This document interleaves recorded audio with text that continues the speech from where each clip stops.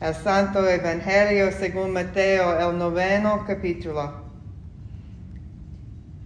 Pasando Jesús de allí, vio a un hombre llamado Mateo, que estaba sentado al banco de los tributos públicos, y le dijo: «Sígueme». Y se levantó y le siguió. Y aconteció que, estando él sentado a la mesa en la casa, he aquí que muchos publicanos y pecadores que habían venido se sentaron juntamente a la mesa con Jesús y sus discípulos. Cuando vieron esto, los fariseos dijeron a los discípulos: «¿Por qué come vuestro maestro con los publicanos y pecadores?» Al oír esto, Jesús les dijo: «Los sanos no tienen necesidad de médico, sino los enfermos. Id pues y aprended lo que significa: misericordia quiero, y no sacrificio, porque no he venido a llamar a justos, sino a pecadores al arrepentimiento». Mientras él les decía estas cosas, vino un hombre principal y se postró ante él, diciendo: «Mi hija acaba de morir, mas ven y pon tu mano sobre ella y vivirá». Y se levantó Jesús y le siguió con sus discípulos.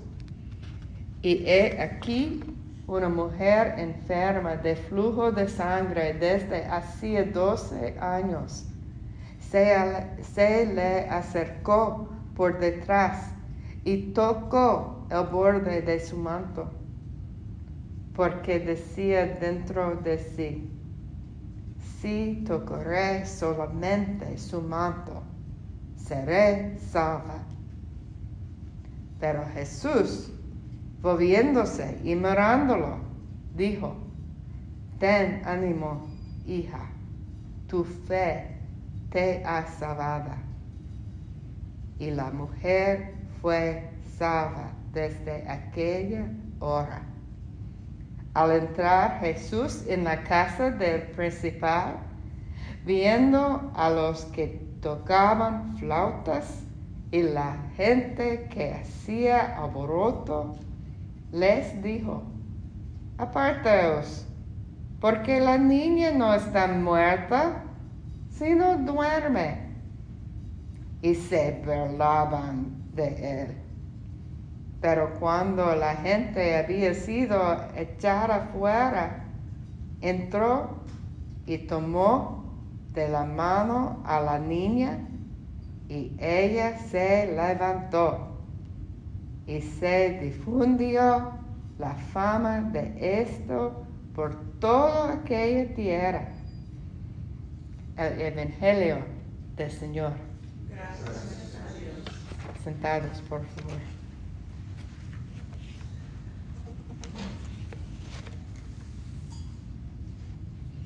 Oremos.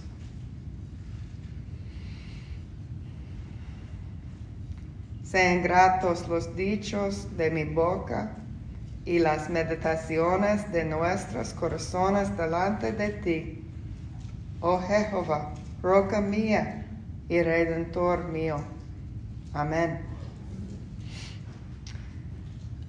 Nuestro Evangelio comienza con la historia del llamado de Mateo. Mateo, el recaudador de impuestos o publicano, cobraba impuestos o peajes para los gobernantes de la región, agentes del Imperio Romano. Debido a que los recaudadores de impuestos interactuaban con cualquiera, judío o gentil, que compraba o vendía bienes, los líderes religiosos los rechazaban como pecadores. Uno no podía relacionarse con ese tipo de personas y permanecer ritualmente limpio. Para las personas que definen la fe como seguir todas las reglas, el mundo es un lugar traicionero y peligroso. La imagen de Dios es una de juicio rígido y un paso en falso o falla trae el rechazo y la ira de Dios. En el mundo antiguo, esa era la comprensión de lo divino. Los muchos dioses de la mitología griega y romana, los dioses del antiguo Egipto e incluso más atrás, eran caprichosos, celosos y se enojaban fácilmente. Y aunque a lo largo de las Escrituras Dios muestra que Dios es compasivo, amoroso y paciente, algunas de las características de la creencia antigua permanecieron en la comprensión que la gente tenía de Dios.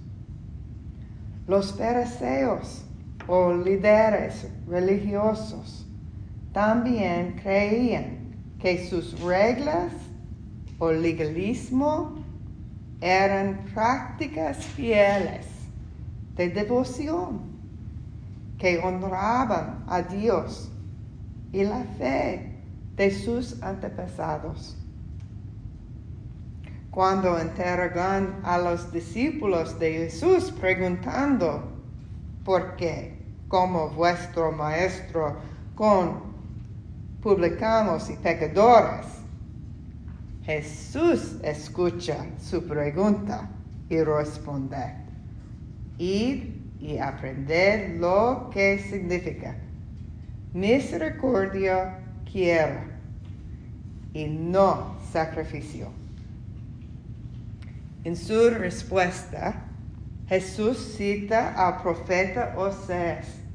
Oseas vivió en el siglo VIII antes de la era común y se refirió a la infidelidad del pueblo de Israel en ese momento.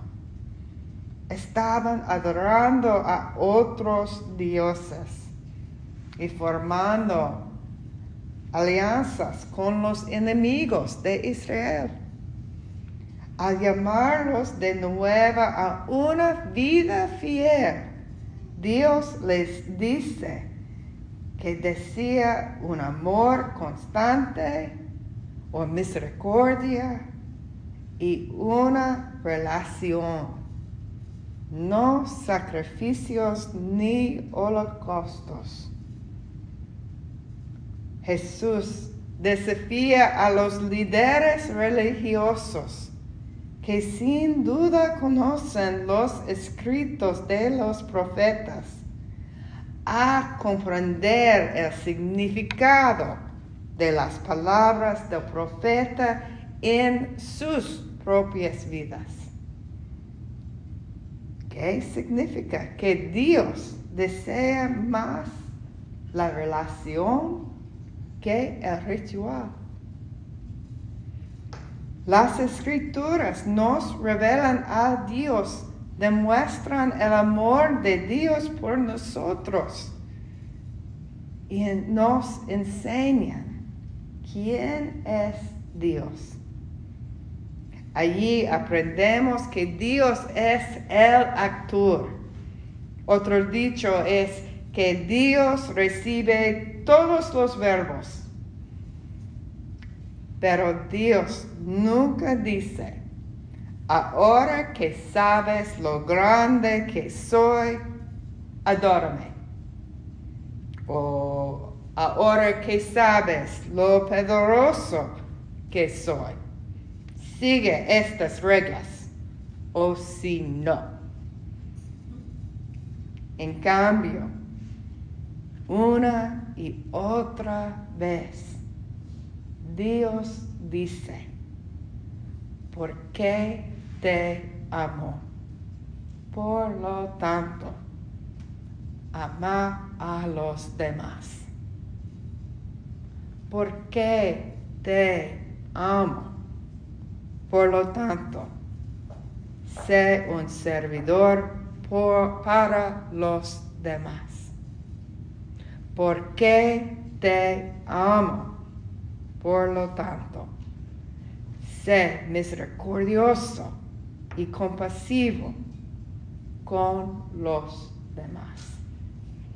Gracia, amor y aceptación. Entonces, cuando Jesús le dice a Mateo, sígueme, Mateo lo sigue. No sabemos qué había oído acerca de Jesús, ni qué pensaba del Maestro y Salvador. No sabemos qué dejó atrás. Podemos imaginar que si bien probablemente no le agradaba, también tenía cierta seguridad laboral y un ingreso cómodo. Quedarse donde estaba habría sido segura y predecible, pero la invitación de Jesús a seguirlo, a ser uno de sus discípulos, como antes le hizo a Pedro, Andrés, Santiago y Juan, fue convincente y dejó lo que conocía y siguió a Jesús. Y luego, y no debería sorprendernos ahora, vemos a Jesús en una mesa comiendo y bebiendo con Mateo y todas las personas que habían oído hablar de Jesús y querían conocerlo.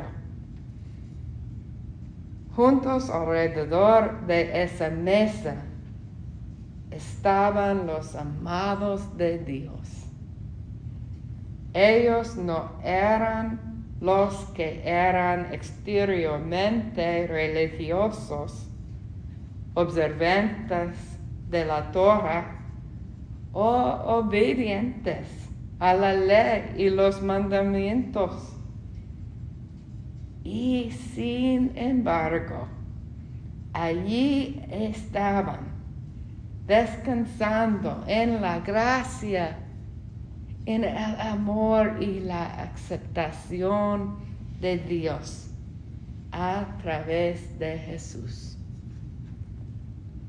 Cualquier seguridad y protección que Mateo pensó que había conocido antes fue reemplazada por su pertenencia a ser uno de los amados seguidores de Jesús, por su identidad como alguien que conoce a Jesús.